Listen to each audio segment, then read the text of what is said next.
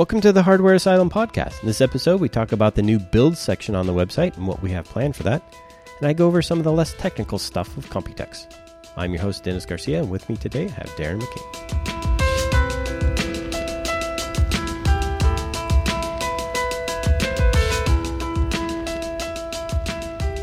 Darren, I like to do a few upgrades to Hardware Asylum. Maybe it's converting from ninjalane.com to a new website and creating a new logo and look and feel and all that stuff. But I like to add features sometimes too.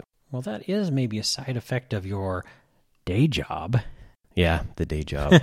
When I'm not reviewing hardware, I'm doing other stuff. So in any event, one of the features that I've wanted to bring to even Ninja Lane before was a builds sort of section where I would spec computer builds. Because people ask me all the time, what video card do you like? What processor do you like? I want to build a gaming PC for X amount of dollars. What should I do? You know, I get those questions all the time. And short of pointing at CyberPower PC, go buy this. Right. There's a lot of different variables there.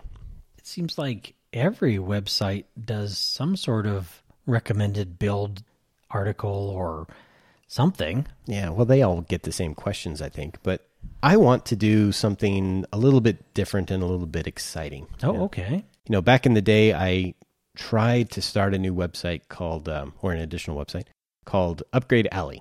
Oh, that's a catchy name. Yeah. The idea there was that I would start with a gaming computer. And then once a month, I would upgrade something on that gaming computer. So it'd be just like, you know, an enthusiast building his system over time. So you start with something that costs $500, and when you're done, it might be a $2,000 PC, but you never spent more than $800 on it. That's a process that I'm very familiar with. Yes. Now, I wanted to put this into website form and make it somewhat educational and whatnot. From a technical standpoint, I couldn't bring it together in such a way that I really liked it. And, you know, now there's sites like PC Part Picker that do a really good job of being able to put a computer together, but it's crowdsourced at that point. It's not really an expert saying, okay, put this computer together, because you'll get people that do like an AMD FM2 Plus system and then put a 980 classified on there. Oh, yeah. So it's very aggregate, it's almost like a shopping list motivator. Yeah, and it's not exactly what I want to do. So with this new section that I'm going to be calling builds, or basically Hardware Asylum builds, I want to spec 3 different levels of computer. One would be like a general purpose machine. This would be anything that you might build for a best friend or build for your mom or something that you want to build for your grandma or something like that. So more of an entry-level, budget-friendly PC? Yeah, something like that. Maybe with a price ceiling of, I don't know, $800. Something challenging, right? Okay. You know, and this might even be like an all-in-one PC. Like you were just showing me something at HP that was $300. Oh, yeah. It's hard to beat those prices if you don't look under the hood. Yeah, I mean, that's a nuck and yuck. Those rhyme, by the way. And then we're going to be doing a general-purpose gaming sort of section. Now that's the kind of machine that I hold near and dear. And that's the one I want you to work on, by the way. No. I love the challenge of trying to put together a gaming PC on a budget. Well, this maybe not have a budget like what you're thinking. You know, we want realistic machines here. We don't want, you know, every other website, they have a gaming PC. I want a gaming PC for less than $1,000. Oh. You know, that is admirable, but not very exciting either. So, you know, maybe we'll up that to maybe $1,500 and make it a realistic, good gaming system. Sure, something that's going to last you more than a season. And then the last section, because we're going to be doing this in threes, would be, for the lack of another term, the unlimited.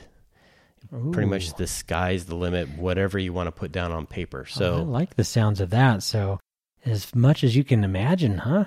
Yeah, and then some. So like, for instance, the first build that I have planned is a 4-way overclocking rig designed for benchmarking with LN2. Wow, that's impressive. Yeah, we're going to include containers. We're going to include cards, motherboards, processor, everything. So you get an idea of the cost of entry for doing super high-end LN2 overclocking. We talked about that quite a bit because there is definitely a price barrier to getting especially into competitive and record-breaking overclocking. And believe it or not, I haven't even surpassed that barrier yet. So This will be a system that I could spec out that I haven't even fathomed to do. So the unlimited is kind of looking into the mind of Dennis and seeing what your wish list looks like. Yeah, something like that. But, it may not be just overclocking. It might be, this would be the super high-end 4-way SLI something, and then the next one might be just a general, like a stream box or, a server. So we've talked quite a bit, especially recently, about the availability of some of those high-end parts, though. So what is your plan for sourcing those? How would you find those parts? That is a very good question because, as you know, parts can be here one day and they can be gone the next day. I don't think that the builds would be very realistic if I tried to make it last. I see what you're saying. Well, especially at the high end, because you would be using your method of making changes based on what parts were available. Mm-hmm. Exactly. So if I did a build for July that happened to be a 4-way rig and I'm using, 980 Kingpin cards from EVGA. 4 of those would be nice. Yeah, that would be really nice, actually. Come August, when the 980 ties are available, then, maybe we'll just revisit it and change them to 980 ties. Well, I like the way that you're thinking because I have seen some higher-end builds on some of the major sites, but most of them have really specific limitations. So there isn't really a pie-in-the-sky, wish-listy sort of PC build out there. And I think we all like to daydream about what we'd build if we just had the budget. Right. I guess if I wanted to limit myself, I don't want to do just an insane build. Like, for instance, there was, I want to call it like nerd.com or something like that. It was some crazy website from a long time ago. They had a similar build section, and they had a kind of an unlimited sky's the limit sort of system. And they were putting together a really weird combination of gear, like video card processor, memory, and then 15 hard drives in a RAID 0. Just because you can. It doesn't make sense. So everything that I'll be putting together in the unlimited would be not for the sake of doing it, but doing it for a purpose. Oh, I like it. It's purpose built. And that's kind of the intent of the build section is everything's going to be purpose built. We can talk about why we would put it together this way, why we picked the parts that we did.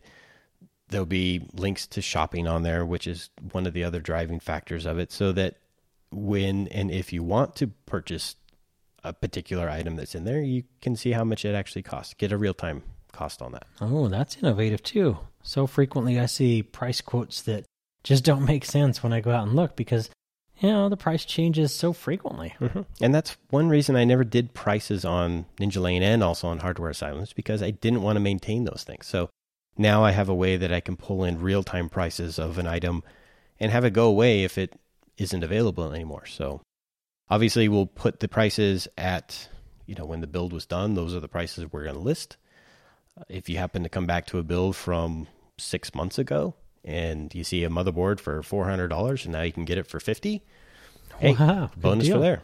Well, that means that you could build that system from that snapshot in time at a future date. Mm-hmm. And maybe when the price is dramatically more affordable, if your budget needs that. I think I get the idea where your vision's coming from. So what's your implementation plan? What can we look forward to? I'm going to try to have this launched by July 1st, if not sooner. So we'll be starting out with 2 builds. There'll be the one that I have in there right now, which is a stream box. Basically, it's the podcast machine that we use to record the podcast on. Right, okay. And then that 4-way SLI overclocking rig. Very nice. We're working on that. So something to look forward to, a new feature, and we'd love to have you guys stick around, check that out, and provide us with feedback so we can see if we're meeting your needs, and maybe more importantly, if you agree with our choices. There's definitely always something out there that we may not have seen. So check back in.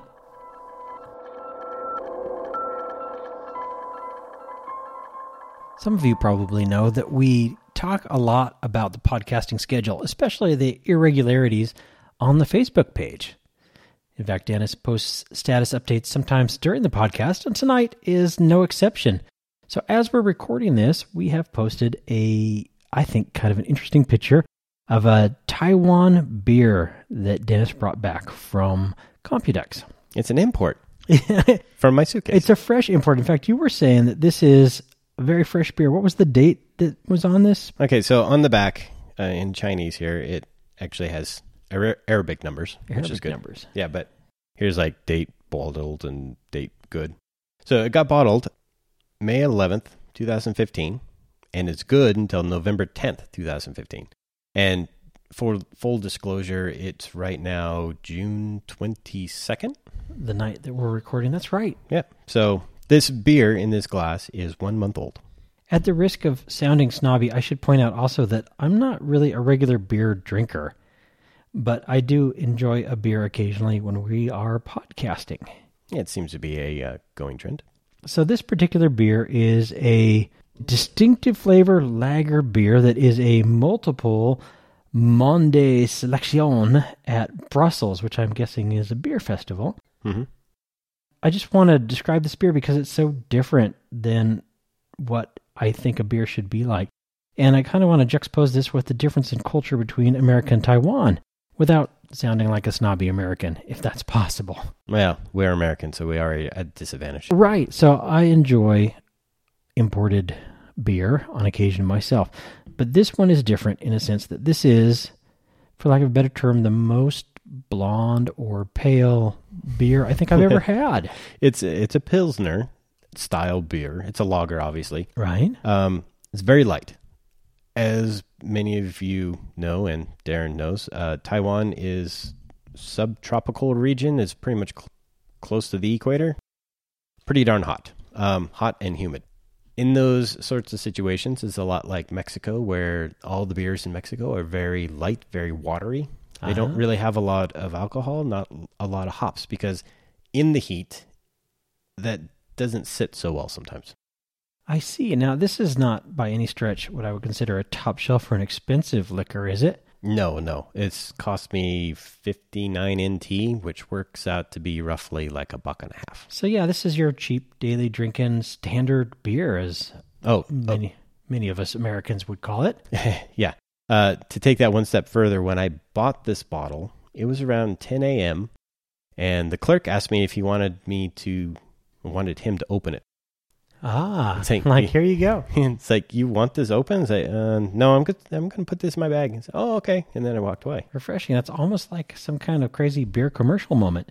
Yeah, well, somewhat, especially since you can't really drink beer on the streets in Taiwan, although people drink all the time. So go figure. One of the reasons I wanted to talk about this particular beer was it gives us an opportunity to talk, in addition to our regular Computex coverage that we had on the very recent podcast, about some of the less technical or off-the-grid things that you experience when you're in Taiwan for the show. And this is kind of a great opportunity. You've brought this back to share just for fun, and I appreciate that. Mm-hmm. And it is, again, I mentioned, it's good, but it's almost non-existent. So the refreshing, I could see this being a good cool drink for a warm, muggy afternoon without really any lasting, anything. When I describe this beer to people, I try to say, well, it's kind of like Budweiser.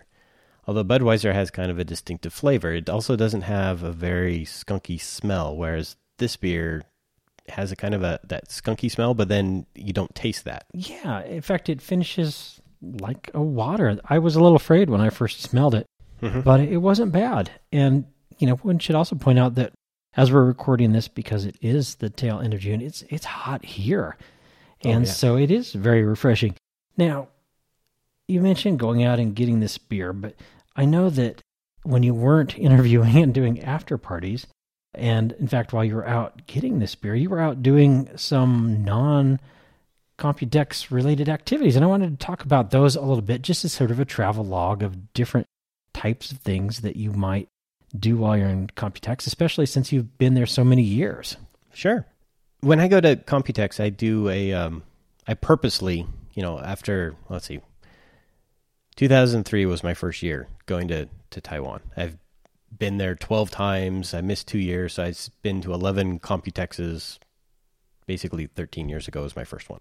When I first went, I basically landed and then went to the show that afternoon. So I didn't get any sleep. I came back to the hotel like 3 o'clock, fell asleep. After that, I decided, there's more to see here. Well, yeah. So I started adding an extra week to the Computex week. So I'd do 1 week Computex, all business all the time, and then a week of sightseeing. Like one year I went to Taichung, which is, you get on the high-speed rail, you can go down to middle Taiwan, basically. There's a couple of parks and some night markets there that are kind of fun. Nice adventure. A lot of what I do requires a car, and I'm fortunate enough to have some really good friends in Taiwan that have cars. So like one year I went to Keelung, and then I had a friend pick me up at the train station, and we drove around the city and got to see some of the old forts that were built in the 1800s and some caves. I got rained on because in Keelung, it's basically the Taiwan version of Seattle, which is kind of funny. This last year, speaking of alcohol, on the complete polar opposite of Taiwan beer, which is a very famous beer in Taipei City, in Taiwan in general, went to the Kavalong Distillery. Oh, that sounds like it's my speed. They make single malt whiskey. Ooh. And according to some recent competition, they have the best whiskey in the world. Now, this is something I do have a little experience with, even if I am not the whiskey connoisseur, in a sense that I know that the Japanese, Chinese, that whole area, including Taiwan, is really become a hotbed for fine liquors in general. In fact, a lot of American distilleries, famous ones even like Jim Beam, for example, have been or are in the process of being purchased by foreign companies. And most of those are happening in the Oriental area where this type of liquor, the single malt is a great example, that's exploding over there. That's considered an upper class symbol. Yeah. Asians like high-end stuff, for the lack of another term. You put in a Coach store, it's going to sell stuff because they like that. It's a status symbol. It's face, if you will. It's an Asian thing, which we can bring that up later in another thing that I talk about. But so this distillery, which one did you go to? Well, there's only one distillery, and it's Kavalon. Oh, okay. It's in the Ilan district, so it's eastern Taiwan. And to get there, you leave Taipei and you drive through a series of tunnels, one of them being over 12 kilometers long, which is kind of fun. Wow. Goes on to the eastern coast. There's a bunch of cities there, but Ilan is basically the region, right? So we drove out to the Kavalon Distillery. They have a self-guided walking tour through the distillery. So you go up, and I'm trying to describe this as best I can. Okay. This is radio. Hot and humid. It's not as hot as it is in Taipei City, but it's pretty humid because they're close to the ocean. You walk into the distillery and you start walking up the stairs, and you immediately start to smell fermentation. Okay. The mashing process. So there's a bit of sweetness in the air and a bit of rotten in the air, which is, normal for fermentation. Walk in, and then immediately you see some displays with some barrels and about how the distillery got started, the people that were involved, and, some of the process of actually building it up. And then you see the mashing room, which is huge stainless steel vats, which is where they take the grains, convert the starches into sugars. It's a boiling process, and that happens over a period of several hours to sometimes a day. And then it goes into the fermentation portion. That's when they start pitching the yeast in there, and then the fungus gets in there, converts all the sugars into alcohol. And you can use any kind of sugar, but for it to be whiskey, it has to be a grain, or it has to be corn. So I believe Jack Daniels is all corn. And then they do a filtering process to remove some of the harmful alcohols. Well, in the Kavalon, they go through, and then they also have, after that, they do the distilling, and that's where they heat it up to a certain temperature and then recondense it, and that's how you get the alcohol out of it. Instead of filtering it through charcoal, which removes the harmful alcohol that gives you headaches and stuff like that, they just distill it to remove all that stuff. Interesting. Because every alcohol has a different temperature. So they go and distill it to get that proper temperature, to get the proper alcohol that they want, and then they throw away the rest. That sounds impressive. Yeah.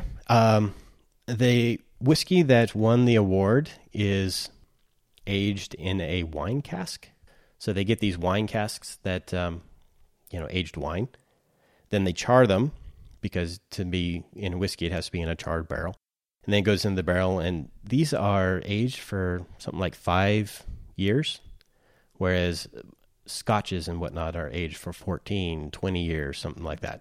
And the aging process is how long it's in the barrel.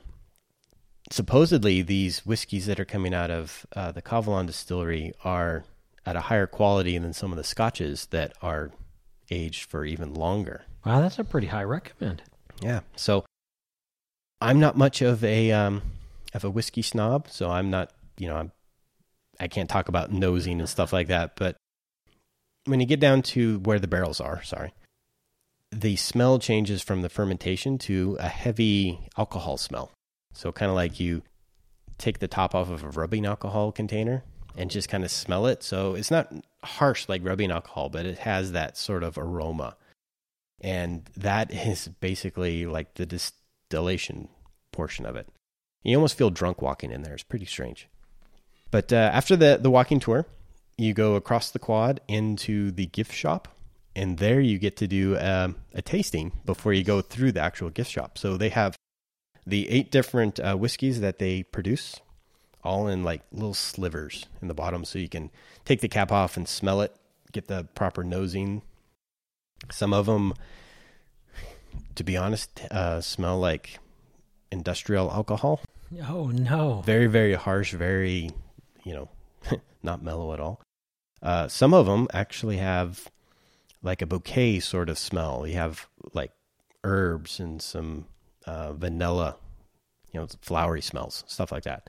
Those ones are really cool because they're also darker than some of the other ones. So, but as part of that, you get to, they go through the process of like how to smell a whiskey and which ones smell differently and the reasons that they smell that way.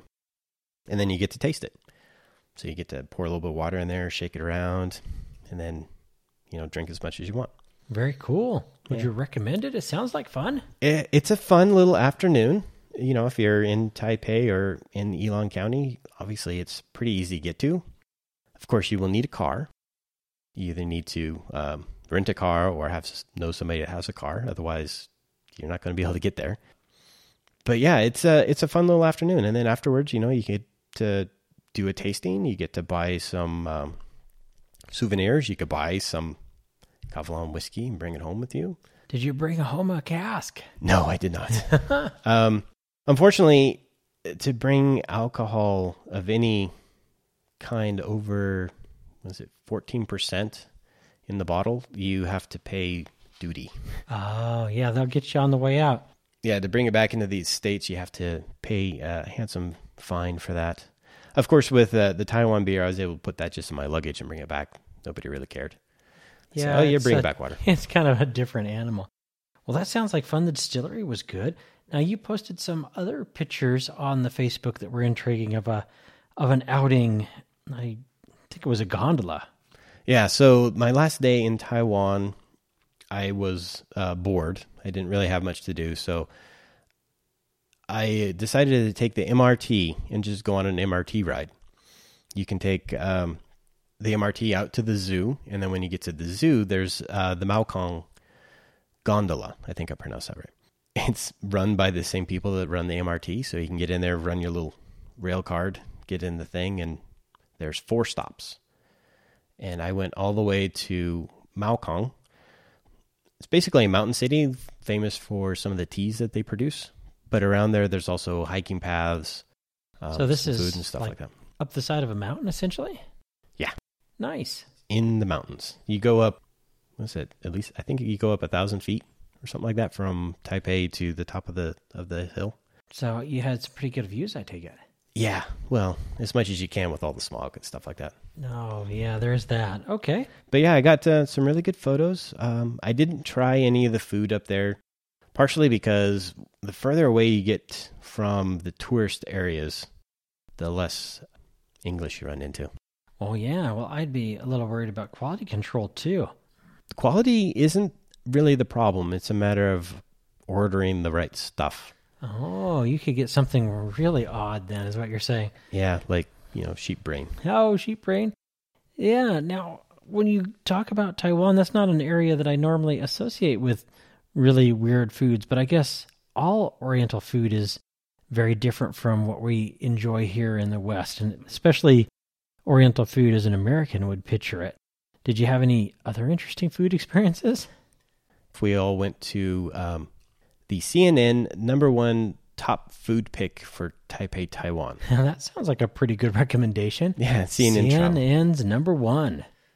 This has been several years since it had been rated, but it's still very, very popular. We were waiting in line to find a seat.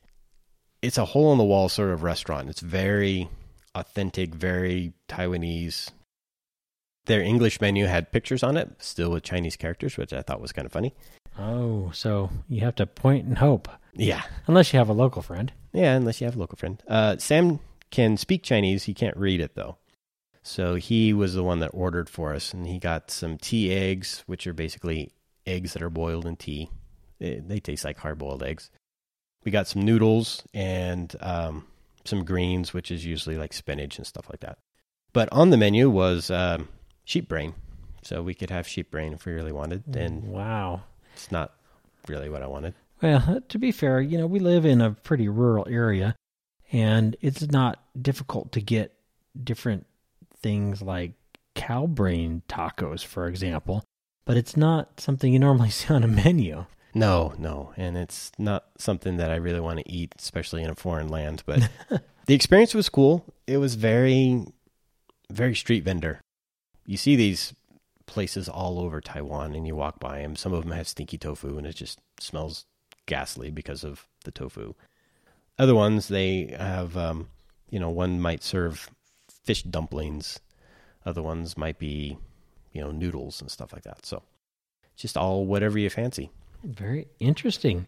Now, you haven't talked about something else I saw on the Facebook, another plug for the Facebook site maybe, but that was, I think you saw some local beers there. At least I saw some sockeye cups in a picture. Oh, yeah. Okay, so this goes back to one of my previous comments about, Asian face and wanting right. Quality things. So one of my first or second trips to Taiwan, I went to a beer bar, a Belgian beer bar called Cafe Odeon or Odeon or something like that. I can never pronounce it right, and they always correct me. This place was, it reminded me of a coffee shop, like Flying M here, which is a local coffee shop in Boise. Go in, couches, no TVs, kind of low ambient music, paintings on the wall, stuff like that. But they serve beer. And it was run by a guy named Arvin. He was very, very nice. He studied English in college, so he spoke English very, very well. Catered a lot to Westerners. And he set up this beer bar for that purpose. So I went there. I was very, very impressed. My local friend was good friends with him, so it was an easy in. Nice. Several years later, I had the 10-year anniversary of ninjalane.com. Arvin allowed us to have the back patio, and I basically rented that area. And he brought out beer and food and snacks, and we sat down, all 10 of us, and kind of had a party. Got really drunk. It was actually a really good time. That sounds like fun. Yeah.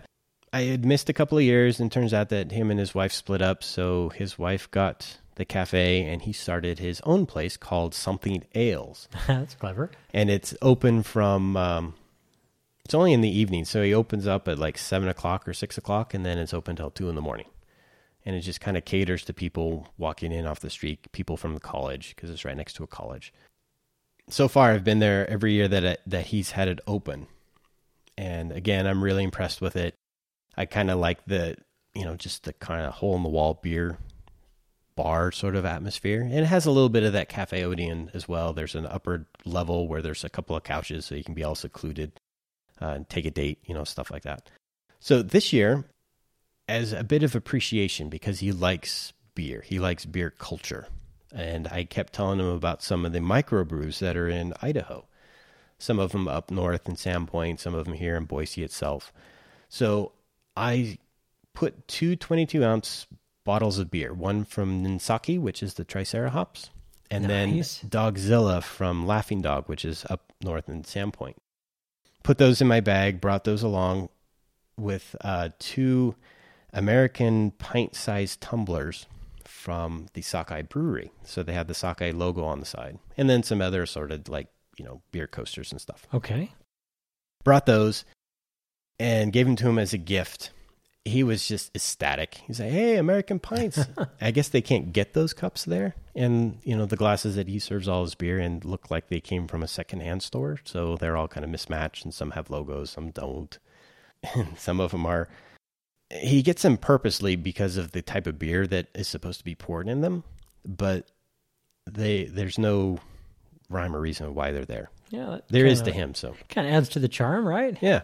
So the first day we opened up the Triceratops. He was really impressed because you can't get that in Taiwan. So the only way he would get that there is if somebody brought that. And then after Computex, we opened up the Dogzilla, which is a dark IPA.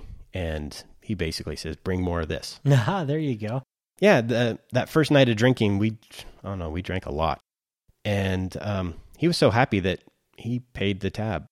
And I'm like, wow, that's nice. Yeah, so we ended up forcing money on him, saying, no, you need money because... we can't drink all your beer for free. So there you go. A little bit of an international beer exchange with the Taiwan beer coming home. Yeah, and I brought Taiwan beer home. So and the local beer from the Boise area, greater Boise area, going with you. So a trend I think will continue. Well, I hope so. It's one of the ways to make friends in the Asian culture is, you bring gifts. You bring something that they can't normally get. Maybe it's whiskey from Jim Beam. Maybe it's beer from Northern Idaho.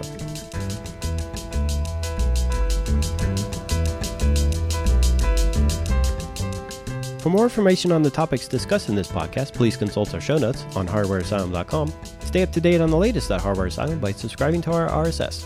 Follow us on Google or like us on Facebook. This has been a Ninjaling production, copyright 2015. Thanks for listening.